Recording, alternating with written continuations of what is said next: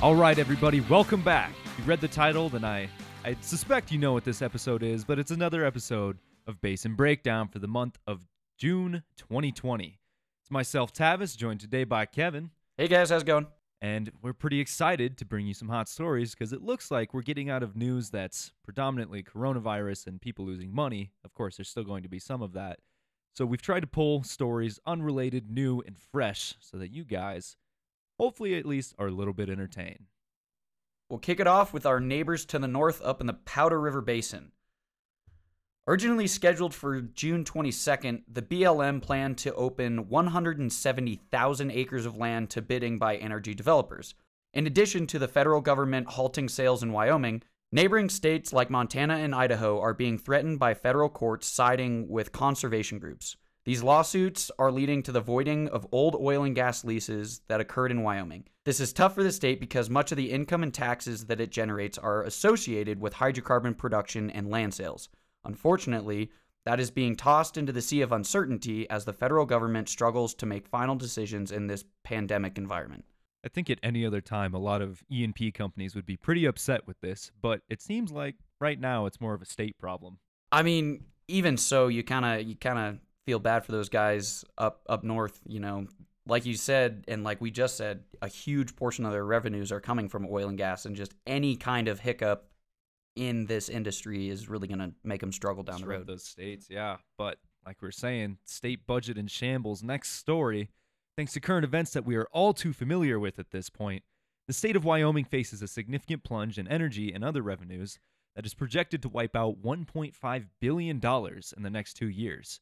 The general side of the budget will lose $1 billion in revenues, while the school funding side of the budget is projected to lose $500 million. These budget revisions will likely cost the jobs of some government officials, and this is primarily because much of the severance tax that the state counts on from oil and gas is dwindling due to the pandemic. So, related stories there, but local government's put in a tight place. But Wyoming, not the only state struggling right now. If we go over to the Bakken area specifically, the areas within North Dakota, they're having some similar troubles themselves. North Dakota's oil production has grown more than 350% in the past decade alone, which boosted the state's confidence in the ability to rely on it for tax revenue purposes. North Dakota claims a little more than 50% of its state income from oil and severance taxes, and although its portfolio is anything but balanced, its budget has been, up until now that is. In the face of the current pandemic, the local government is scrambling to make appropriate cuts in order to prevent fallout further down the road. Already, unemployment rates have jumped from 2% to 8.5%, and current predictions show that the state's GDP could fall between 15 to 25% within the next year. Man, that's a lot of people that don't have jobs right now. That's tough to see.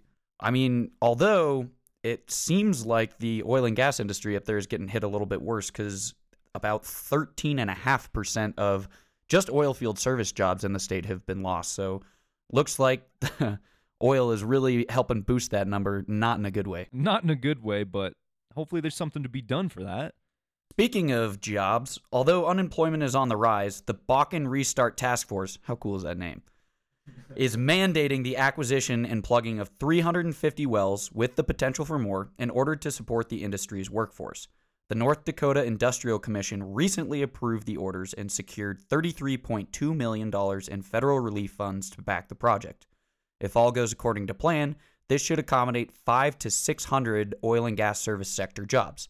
Now, this isn't quite close to the thousands that have already been lost, but hey, it's a step in the right direction, right? Oh, this is definitely going to help a lot of people. I mean, lots of lost jobs, but 500 to 600 potential new service jobs, that's going to be quite a boost for a lot of the people in that area. Heading on down to Oklahoma, let's give you some news on the scoop and stack play. As Rare Petro covered in a previous Basin Breakdown, Chesapeake was mulling over the idea of filing for bankruptcy.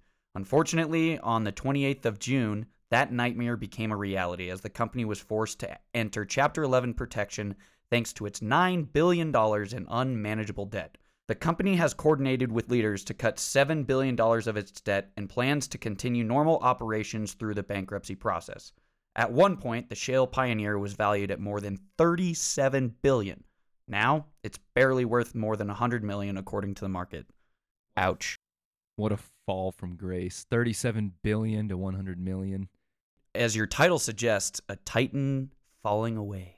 It's sad. It's sad to see because that was such a large player, especially during the shale boom, but we'll see how the legacy moves on. This could not be the end. Restructuring doesn't have to be the death. But the next story, we've got big potential energy payouts. Congress continues to be lobbied to consider energy-related stimulus packages that would provide great support to energy production-dependent states, such as Oklahoma. States that would opt into the proposed program would receive a single cash infusion to compensate for the gaps in budget thanks to quickly diminishing demand and therefore revenues. In exchange for taking advantage of this assistance, states would promise to return estimated revenues from future oil and gas extraction on nationally owned public lands to the government for a decade.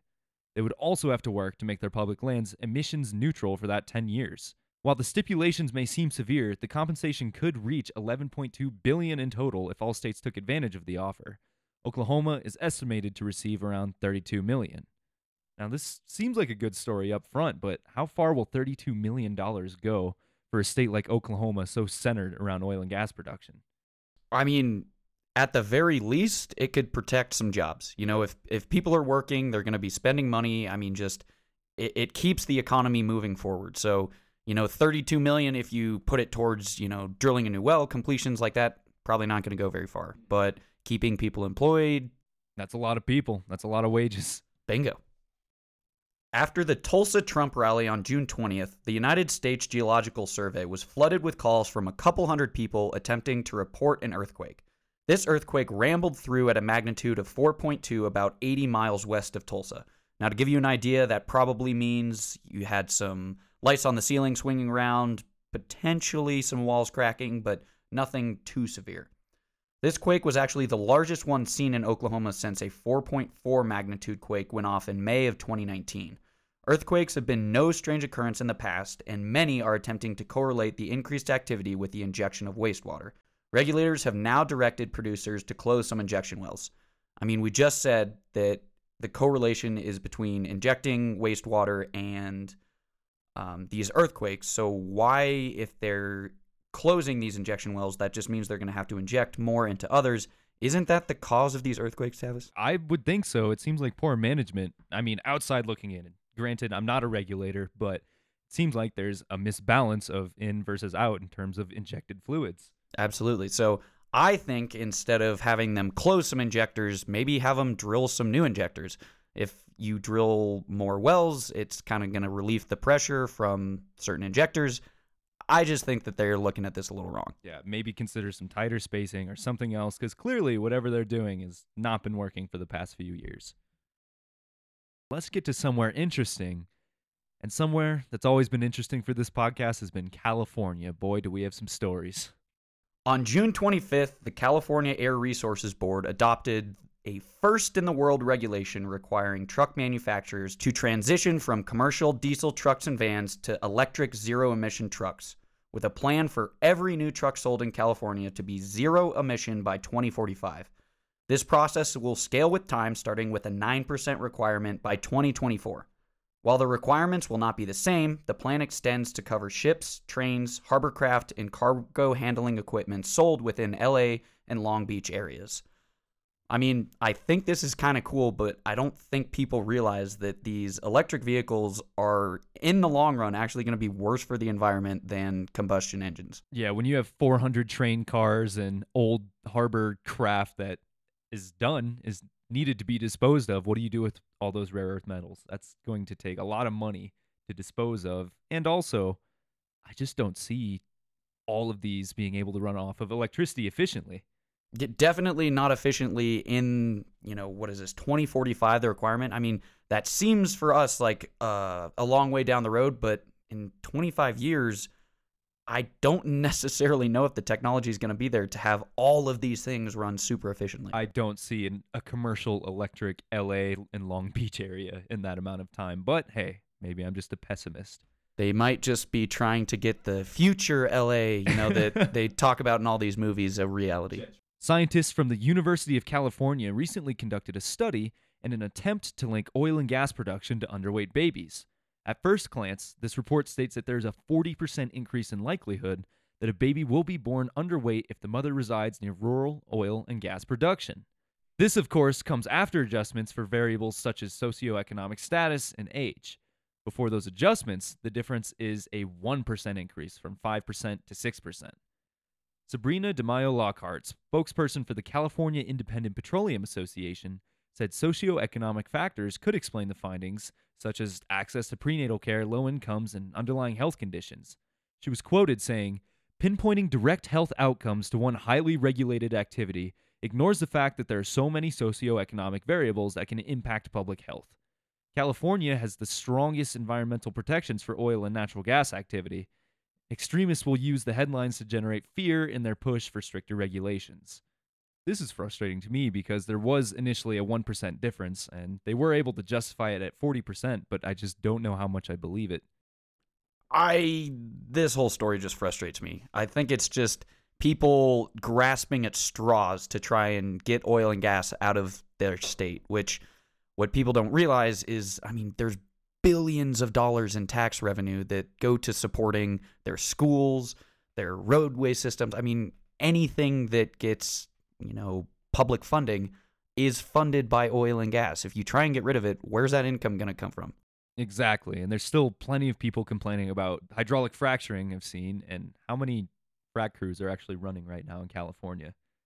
Close to zero? Maybe one or two. I know that Era Energy got a permit to start hydraulic fracturing again, and I think they just about finished their job here, about a week or so ago, which steps in the right direction, but again, you can't even imagine how much criticism that was met with. No, good luck to Era, and hopefully they don't catch too much flack for their decisions. All right, I think I've had about enough excitement from California, but next, Permian. Is there going to be an end to the flaring in that area? In 2018, it was recorded that Texas producers flared away $750 million in natural gas. This came from a report published by the Institute for Energy Economics and Financial Analysis, which also went on to state, quote, "In the current price collapse in anticipation of a boomlet, prayer has been abandoned and the industry is burning surplus gas to prop up oil and gas prices. It is not working," end quote.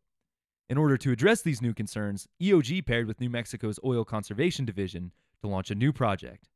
This project addressed temporary shutdowns of third-party pipelines where gas was looped back into active wells during an outage, instead of flaring it, and then reintroduce the gas back into the system when pipeline operations were restored.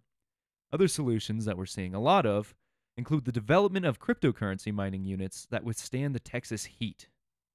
I just think that's so cool. They're using this extra gas that they used to just flare away, not use it at all. They're using it to run generators that are running supercomputers to mine for cryptocurrency.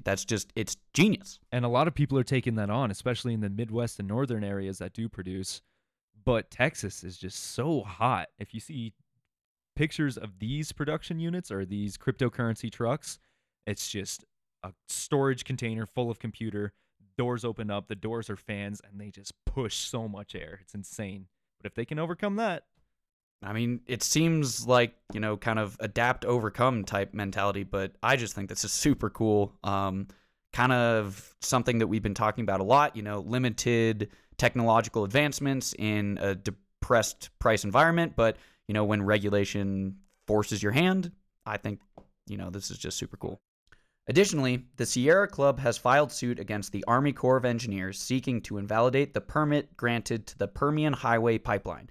This pipeline is a joint project between Kinder Morgan, Eagle Claw Midstream Ventures, and the Apache Corporation. Construction for this 430-mile pipeline from the Waha Hub to the Gulf Coast export markets began in March in order to address issues centered around carrying capacity. The Sierra Club claims that proper evaluation of environmental risk has been neglected, so the process made thus far has halted until legal resolution is reached. It's unfortunate that this project has halted because, to me, it seems like the evaluation of these environmental risks has already been kind of taken care of. What are your thoughts, Tavis? No, I completely understand. And like you said, it's great that people are taking political action, but I think I showed you a picture from this article when I first pulled it up with a lady holding up a sign that said, pipelines and nuclear are not clean. And It's Of the infrastructure we have, that's some of the I was cleanest. gonna say, what people don't understand is actually pipelines are the cleanest way of shipping oil from place to place. I mean, you put it in a truck crashes, boom, spill. Trucks crash all the time. Loading the truck, you can have spills there. Deloading the truck, you can have spills there. Pipeline, the only way you're gonna have a spill is if there's a leak in the pipeline, which you notice incredibly quickly as your pressure drops, but people just don't quite understand those nuances. No, and with the pipelines, I mean, something happens, they catch no breaks. So let's see how that develops. It'll probably be interesting through the month of July, and we'll get that to you on the next Basin Breakdown. But we'll keep it in Texas for now and move over to the Eagleford Basin. And Occidental Petroleum is knee-deep in lawsuits. Occidental is currently suing Sanchez Energy in bankruptcy court. Sanchez recently filed for Chapter 11 bankruptcy, but originally planned to buy 155,000 acres of Eagleford leases from Anadarko in January 2017 for $2.3 billion. Sanchez's bankruptcy is still pending, but Occidental is worried that the restructuring will leave them holding the liability on the deals that were used to support the sale. Attorneys for Occidental summed everything up very well, saying, quote, Anadarko would not have sold the Comanche leases and wells to Sanchez and other purchasers without the assurance that Sanchez would perform all of Anadarko's obligations. End quote. So this is a big muddled mess. It sounds like Sanchez was liable for operating the acreage that it purchased from Anadarko before it went to Occidental, and in light of recent price changes has decided not to. So Occidental is suing the company that this is too much to keep up with. It's really a brain bender, but I mean, at the end of the day, Oxy basically is starting to acquire all these problems that Anadarko has, and it's really why they're struggling so much right now. I mean, that's not the only reason, obviously, but it's hard to see. But something that's not hard to see, the rig count for the Eagleford rushing towards zero. At the end of June, the total number of rigs in the Eagleford was 11. This is down 85% from the number of rigs seen 1 year ago today, which was 73. Texas as a whole has seen its rig count fall from 463 to 111, with the majority of these rigs being within the Permian Basin, thanks to easier access to resources and lower associated costs of production and transportation. These are the lowest numbers for rig count since Baker Hughes has started recording these statistics back in 1987. Oof. Yeah, all the hot spots seem to be located in the Permian, and like I said a couple months ago, Eagleford is turning into Texas's red-headed stepchild. Not a lot of people interested. I mean, I'm not super interested. It's hot. It's dry. I mean, there's no work going on down there. So, I mean, but in all serious, it is, again, it's tough to see, rig count was already low in June, but going to zero. I mean, just think about all the jobs and opportunities that are, displaced by this. Oh, yeah. And granted, this is Basin Breakdown, so we're covering news from about last month. Last month, it was down to 11, so keep up with Monday Madness to see how low it actually goes. But it's about time we finish things up in Texas and take it over to some more gas territory in the Marcellus Basin. The Susquehanna County Township is the only place in Pennsylvania where state regulators have shut down new Marcellus shale drilling until leaking wells are remediated and methane gas contamination in the aquifer subsides. The moratorium on drilling the 9 square mile box has lasted for a decade. The contamination in the region has been the subject of investigations by state and federal environmental and health agencies, civil lawsuits, the documentary Gasland, several books, and advocacy groups by celebrities. Pennsylvania's Office of Attorney General is charging Cabot with 7 counts of prohibition against discharge of industrial wastes, 7 counts of prohibition against other pollutions, and 1 count of unlawful conduct under the Clean Streams Law. Quoting, the grand jury presentments proved that Cabot took shortcuts that broke the law and damaged our environment, harming our water supply and public health. They put their bottom line ahead of health and safety of Pennsylvanians. Now, I can't speak too much on this because I was probably in high school when this started. Yeah, no, I was 12 years old when this all started. Well, people think that it's an issue of hydraulic fracturing, but that's just not the case. It's really just gas leaking up the annulus and through the cement that's contaminating the water supply. Is it possible that, the hydraulic fracturing is causing too much gas to enter into the well, causing it to leak up the annulus? Yes. Is all this methane leaking into aquifers and to surface because of hydraulic fracturing? No. While there's not an issue of gas leaking to the surface in this next article, there is an issue of gas in a supply-demand limbo imbalance. Currently, the gas market in this region is oversupplied, and even more so now thanks to COVID-19. I think we'll be saying that a lot in the future. These days, it's not uncommon to see a truck delivering LNG to markets that demand this commodity. A great solution to mitigate the overuse of trucks would be a pipeline. But unfortunately for these businesses, many setbacks have occurred at the end of June that will likely make pipeline construction in the U.S. very difficult. These setbacks range from environmental/indigenous protests to revocation of the past permits that are said to have been ill-designated. If the Appalachian region can develop a way to transfer gas long distances, ideally through a pipeline, it will be much better and more competitive position in the future.